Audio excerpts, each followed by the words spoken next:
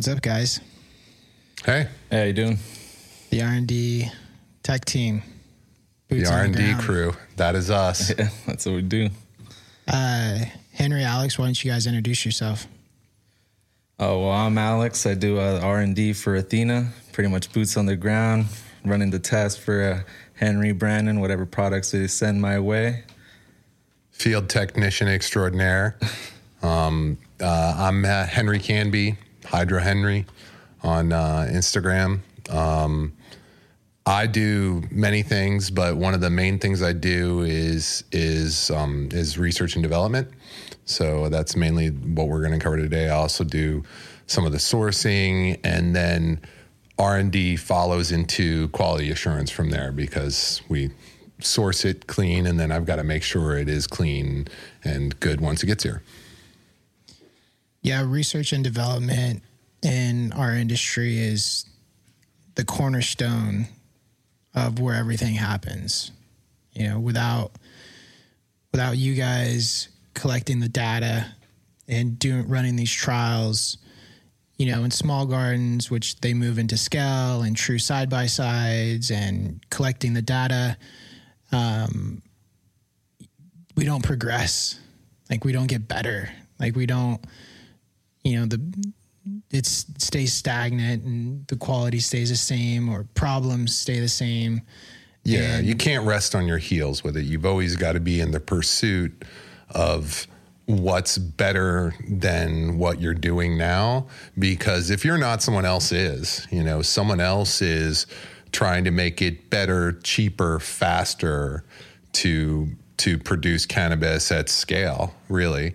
And I mean, originally there was a lot of bro science, but we're trying to take bro science and turn it into real science now. We're gonna take, you know, what used to happen, the spirit of what used to happen in everybody's little trap and how they would share information, because it still has to be grower driven.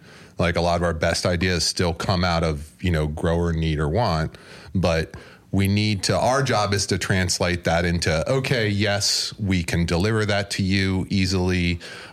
We have to quantify why it's going to work and then test it and demonstrate that it has worked, all with numbers. Numbers don't lie, you know? And so here's where we take the concept and then we translate it into data that can prove what the product does. I think it's important that it's not just a product. It's a procedure as well.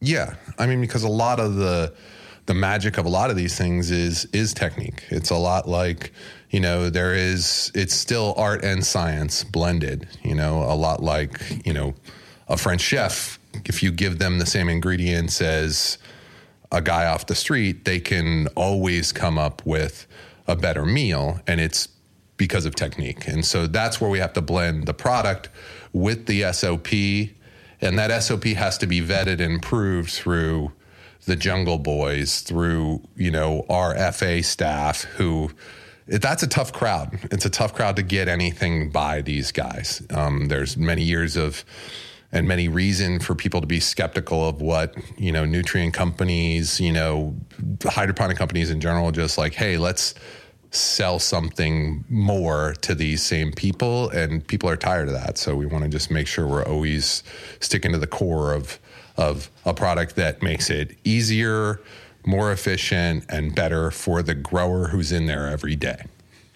Yeah, I think that's what you guys have done well, is partner the procedure with the product and then back it with data and testing from small cultivators and essentially the Jungle Boys, and then to release that procedure with that product and guide the customer or the grower to success.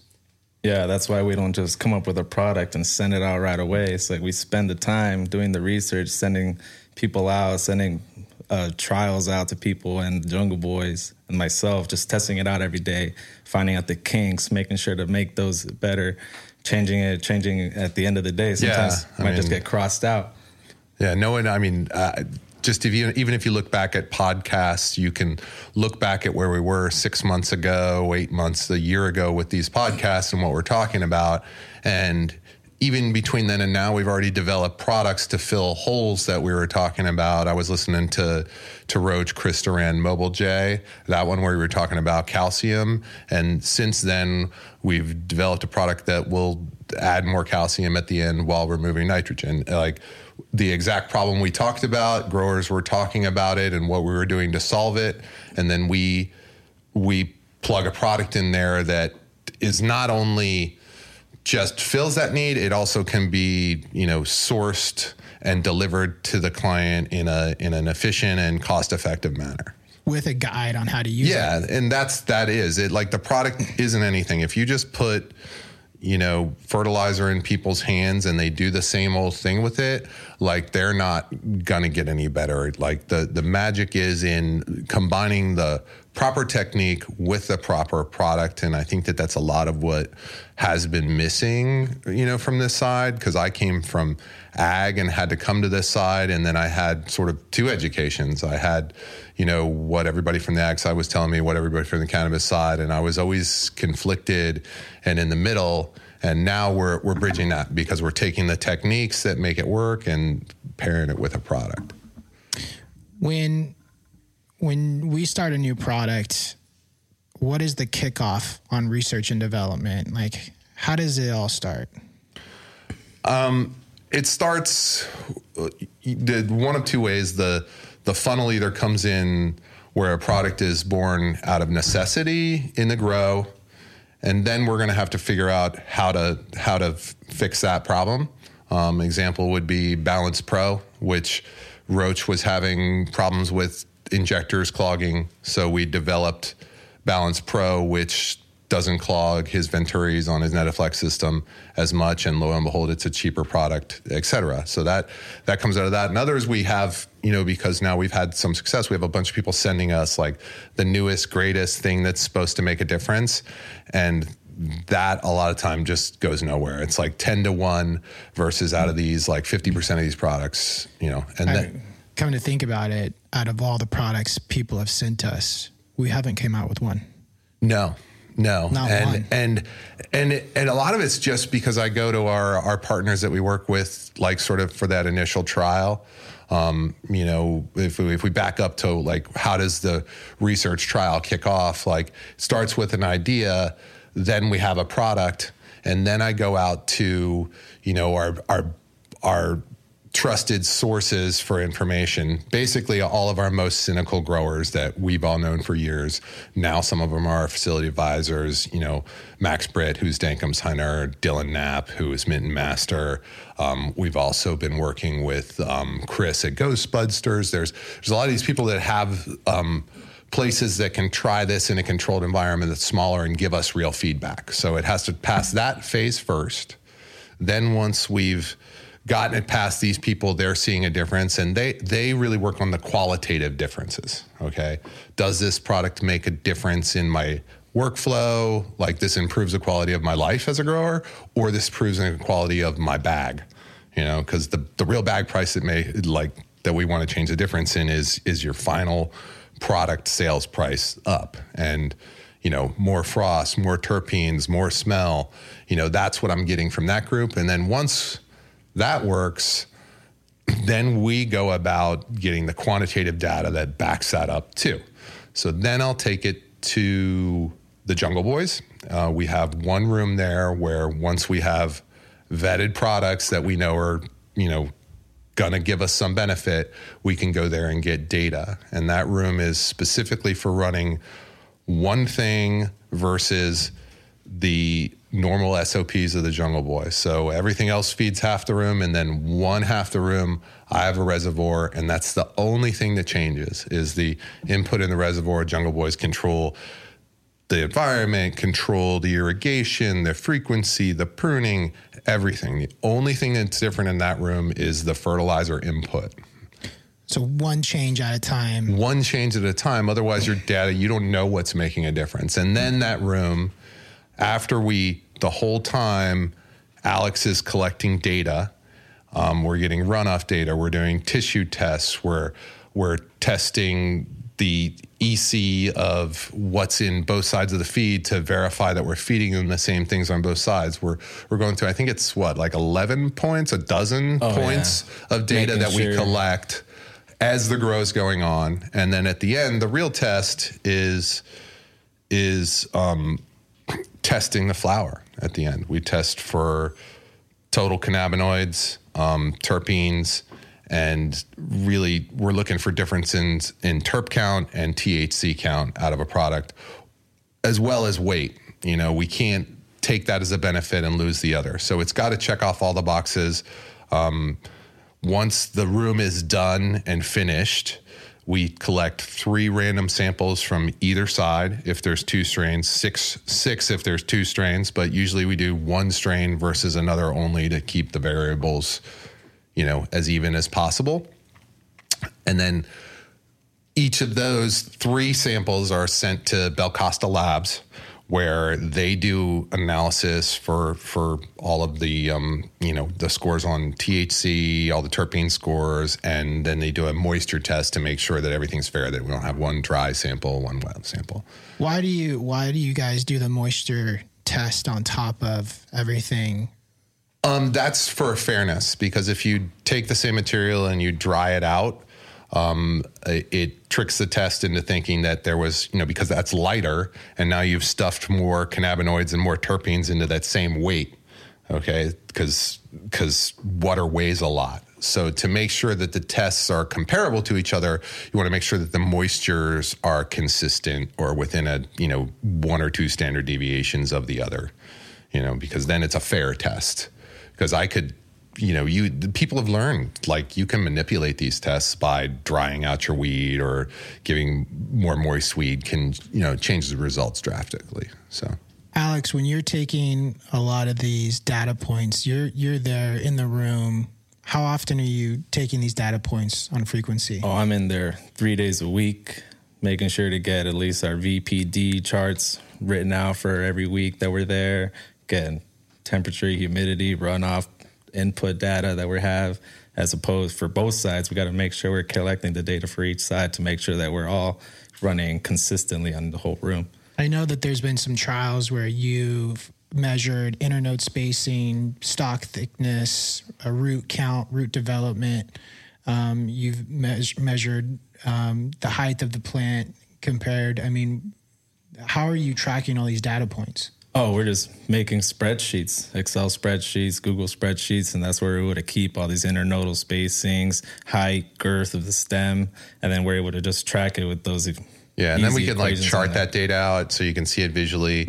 And the real test in all of this is at the end. I got to take this in front of Ivan and say, here's why this works. Here's why we want to do this. And, like you've talked about in the past, the whole reason Athena was created is because Ivan wanted to have control over what was going into his own stuff, because he had heard so much BS from other nutrient companies, and they were doing different things than they were telling him, and he wasn't getting straight shots. So he wants to see, qualitative proof. He wants to get feedback from people like Roach and the Village, like that, hey, this is working. And then I've got to show him data to back it up on the experiment side, as well as now the flower tests better. And then usually the final, after we've been through these stages, we scale it up at Roach and the Village's location, which is the Cudahy facility that Jungle Boys runs. And then we can scale it up into bigger tanks, into things like Netaflex, and we make sure that it doesn't just work in hand dosing and dosatrons. We make sure that it runs through Netaflex, because it's not our first rodeo. We've been all through this, and if you come out with this stuff without running it through every type of system, without every type of scenario, like, you're just gonna release problems that you got to correct later. So it's 8-9 months of going through, first the smaller growers, then through a side-by-side test with data, then it finally gets scaled up, and we do it on a commercial production level, and that's the final stage. Then we can say, we have a product, it's made a difference in, all the different levels of growers, and, now it's time to... Yeah, I think the ability to test at scale over 800 lights through complex irrigation systems, especially with rock wool. Rock wool is a lot less forgiving than soil or cocoa. And so if you're going to have a problem in the root zone, it's going to be with rock wool, a flux or anything like that. And I think that's what makes the team so strong is that foundation of people and growers. Yeah. And I mean, in the end, like we'll know we have something when I have, the Jungle Boys calling me like, hey, when can I get more of that? Like, hey, we're going to be out of that soon. When's the next batch of that coming? Like, that's when we know, like the whole fade thing. Once we, pushed it out to some of our, partners in like influencers in an R&D forum, like it became like, well, I need that now every week. I'm like, it's not a thing yet. Like I can't deliver it like yet. Yeah. It definitely became a problem. That's how you know when you're definitely making a significant impact is I'm getting calls nonstop. Like, bro, you cannot let me grow without this. Like, please get it to me now. Yeah. Like I need this. And so we kept having to go back and manufacture more. Yeah, and people stop calling Brandon and asking him for favors because he can call me and then he steals all my stuff that I'm trying to do research on. I jack all your R&D he jacks all my R&D product and sends it out. But no, that's the core of what we do. It's got to be. It's got to come from the grower, and then it's like really. This is a cynical bunch, man. Like they've had so much crap handed to them over the years being a grower with so many false promises. Like it won't get through this group of people if it doesn't make a real difference. Like it just won't. And then I'll be in trouble. Yeah. You also deal with quality control and monitor inputs because inputs are, I mean, it's everything, right? The quality of the inputs are all salts created equal? No, they're not all created equal. And there's a direct correlation between like price and quality. And in certain instances, the main thing that most people in sourcing the inputs, they're going to source that one grade that is acceptable, which is, solution grade, greenhouse grade, water soluble fertilizers, which are all really high percentage and fairly clean, but they're not all created equal. And so what we do is we specify even down to each brand. And even in some brands, we specify that we only buy the stuff that comes from the West Coast, like calcium nitrate, for instance. Same brand, it's a different product on the East Coast than it is on the West Coast. We only put large prill calcium nitrate in Athena Pro line because I know it's more consistent, it's cleaner, it's a premium. We'll pay, probably 10% more for that input because it's better. And we specify that only that one can be used. And that's a trick because it's a trick to really source only one certain kind because there is a lot of leeway on the manufacturer side. Like, if they show up and they produce 90% clean material, like it passes. Other ingredients, like magnesium sulfate, if you don't use the correct brand of that, you're going to be highly susceptible to more sediment problems. There's different pH ranges for different ingredients too that are the same chemical composition, but a pH may be slightly different. So all this goes into a really regimented list of things that we're allowed to put in. They're sourced from all over the world: Belgium, the Netherlands, Germany, Chile. Some of them are sourced here in the United States, but various sources, but really specific sources. And those are QC'd every time before they even go into the product. What is you and Chris Duran's interaction with quality control and inputs? Do you guys work closely together? Yeah, we work real closely together. Like his knowledge from his experience at UC Davis and all the years of making many different types of fertilizers and fertilizer blends, he had to source all of those. So a lot of that knowledge of the specific ingredients by the specific manufacturers, where they're sourced, like I rely on him to provide that to me. And then the really specific chemical reactions, and like he's nuts. Like I'll say, you know, well, what's the new ratio if we're changing calcium chloride to calcium nitrate? He knows that calcium chloride has 83% more calcium than calcium nitrate and can convert it. So it's really cool for me to be able to work with somebody with that much experience. But basically, I come to him with the idea of, hey, we're trying to do this product. The growers want this. What are our options? And then he and I go through the options of different ways, because there's many different ways to get to certain formulas.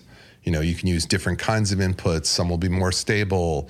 The supply chain now, because you're talking about the sourcing stuff, that all has to be considered too. Because I know, oh, well, if I'm going to sell this product, it probably sells, 20% as much as our core product. So I need to be able to source 20% of whatever we source core. And then I have a number and I can say, is this available? Can we get it here timely and know that I'll have supply of it? And Chris and I will work on the supply chain, the formula, and we'll map out all of that. And then we'll say, okay, this product can be made. Then Chris Durand formulates a research and development version of that product. We'll say, okay, this is for our fade product, because it was one of the most recent ones. Okay, this is what we're going to do, and then we have to figure out things like, is it a powder? Is it a liquid? How are we going to deliver this? What's the safest way? How will growers be able to execute this without mistakes is a big one. And a lot of that's where mine and Alex's experience on the SOP side and what we're bringing as the SOP. So, it starts with Chris Durand and I deciding, can we make this? Can we source it? How are we going to deliver it? And then we make it. And then I've seen some fertilizer lines in the hydroponic cannabis industry that are using urea. I've talked to Chris extensively about it. Why did they decide to put urea in their fertilizer? It's cheaper. That's really the only reason I could think of. It has no place in hydroponics. Specifically, particularly with Grodan. At least with cocoa, you have some buffering capacity, because things like urea, you can feed it in soil with less problems. But the big thing that it's like the main problem that everybody was always afraid of during the bro science days was burning your plants. Like, don't you remember from the days? Absolutely. You'll burn your plants, don't feed too much. It's because they were feeding things with urea, things also with high ammonium content. Can burn your plants. And that's the long and short of it, without a Chris Durand detailed chemical explanation, which I usually defer to him on. But it'll burn your plants. It's cheaper is the only reason anybody would put it in. It's easier to source. It's everywhere. Is that why you think when we're communicating on our platforms and saying, hey, feed a 3 EC, you can stack up to an 8, higher EC in the media, and these plants are taking it and they're thriving and they're blowing up on our side, but you tell an older cultivator that was, came from garages, basements. The legacy grower. And they tell you you're crazy. Yeah, and that's because of their experience, But you talk to anybody that has a tomato growing or pepper growing background like I do, and we go, that's just misinformation because of what these people went through by using the wrong material. You push EC with urea, high ammonium content, you're burning your plants every time, and every one of those legacy growers will tell you they told you so. But if you push clean ingredients and more nitrate, I've pushed plants. I've pushed stuff crazy. I don't want to give numbers really even, but fed 6, 8 EC and had plants be fine as long as they don't dry down. I've also done that and dried them down too hard when you have high EC in the root zone, and that's the killer combination of frying a plant. But if any of that's more exacerbated if you have high ammonium and urea in your formulas, a little bit of ammonium is okay for pH stability, but but there is a little bit of ammonium and calcium nitrate, like trace amounts anyway, that handle all of that. You don't need to add, you don't need to add any more, You were talking about buffering capacity rock wool to cocoa. Yeah. And I'm sure buffering capacity from cocoa to soil is a lot greater in soil. Yeah.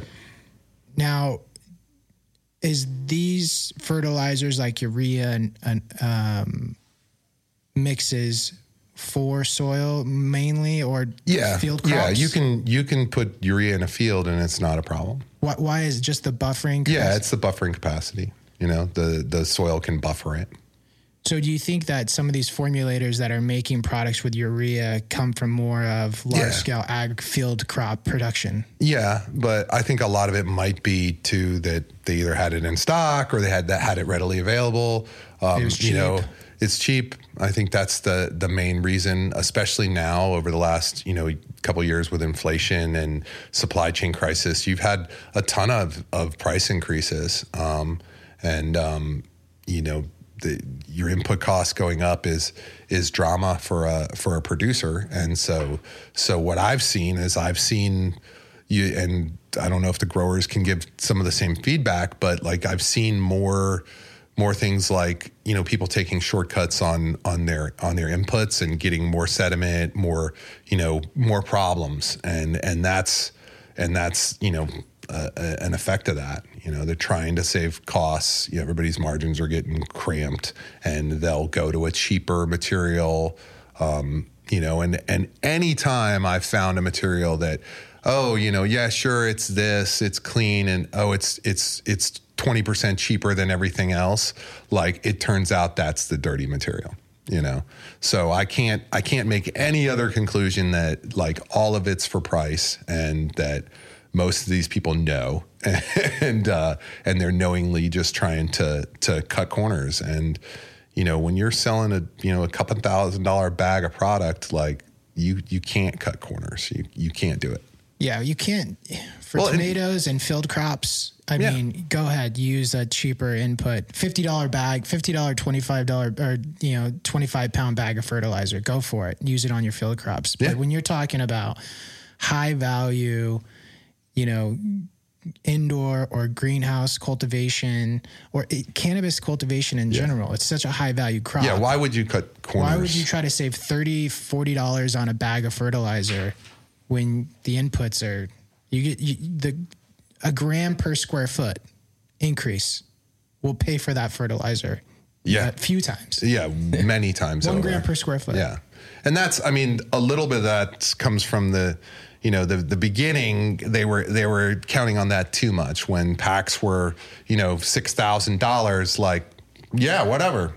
Spend an extra $50, $100 an ounce. Like, nobody cared. But this is a competitive cannabis market now. Like, every chance you have, you have to be trying to save money, but you can't at any point let that, get rid of that chase for the best product only and having the best input, because that's the best margin back to you. Like a good product, it helps your brand if you're a cultivator, and it helps your wallet because you're going to have, higher price bags that you sell. Like, give away $30 to not make an extra, multiple thousand. No.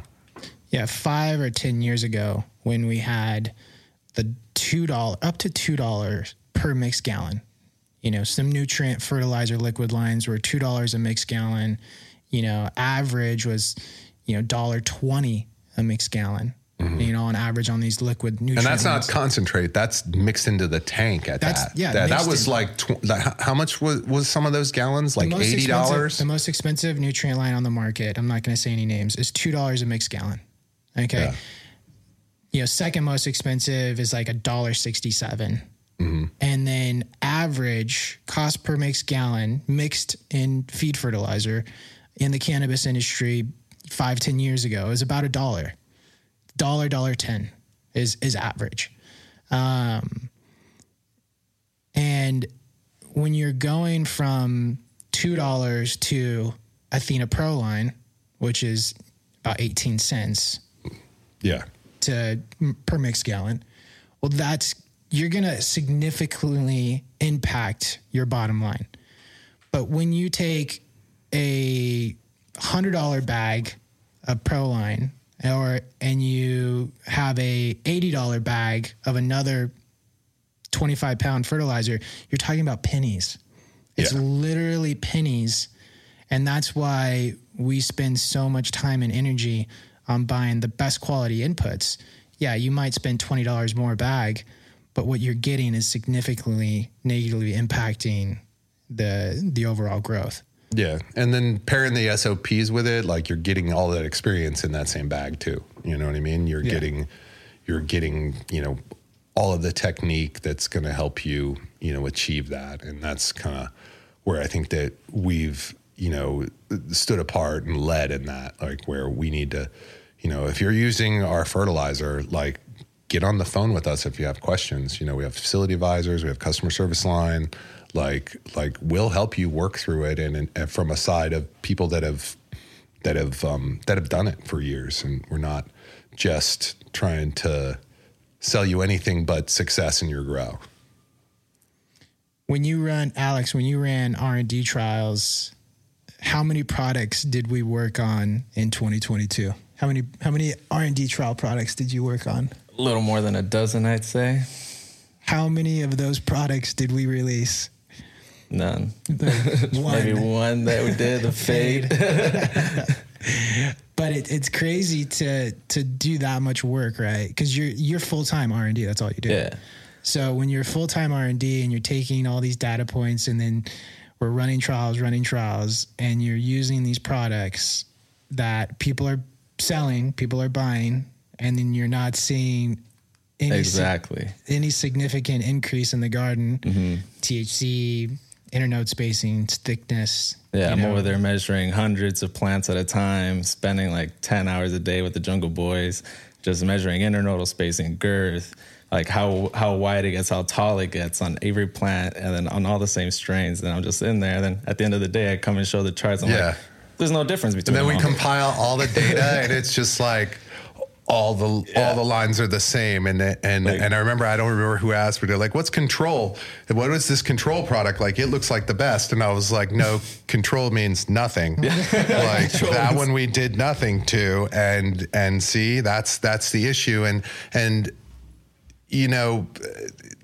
it comes down to like wasting labor at that point. If you're not going to see, like, you not only need to see a difference, you need to see a significant difference, or it's not worth, especially like a foliar product where that was like foliar, like you're putting labor into it. You're sending, 2-3 guys in there to spray a room, multiple fills of a spraying rig.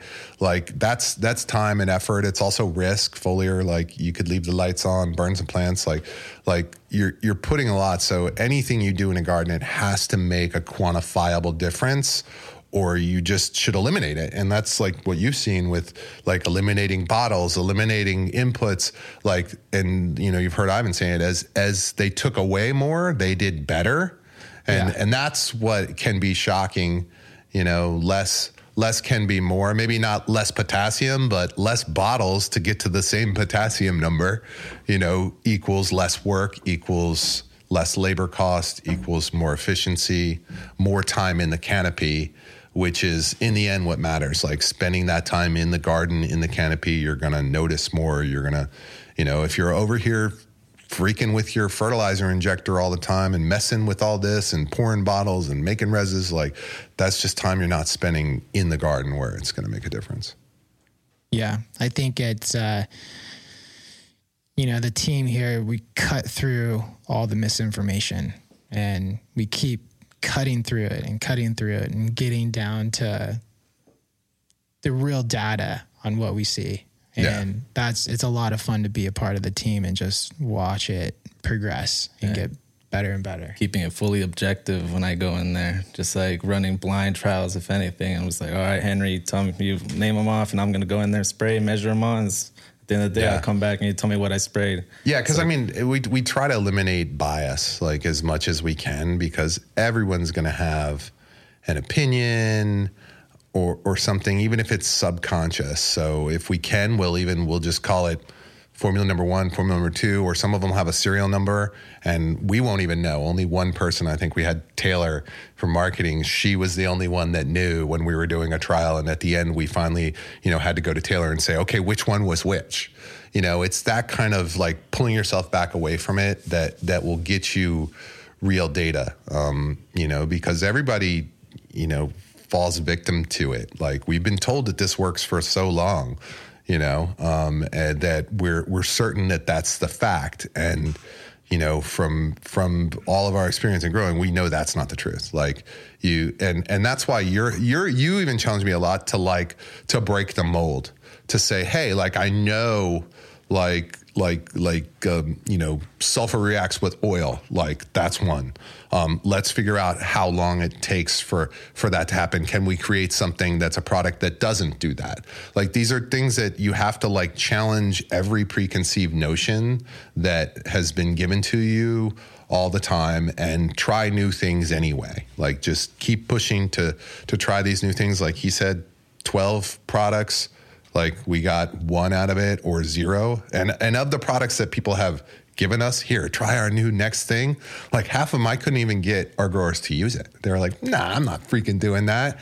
And that's not going to be a product. Like we get through to the point where we've just stopped taking like products from people on the outside if we don't already, know that there's something behind it, some kind of data that proves it. And I'm asking people to prove, to show me this, some kind of process that we go through. I want to see that from somebody else before I even bother, Yeah. It's a process, not an event.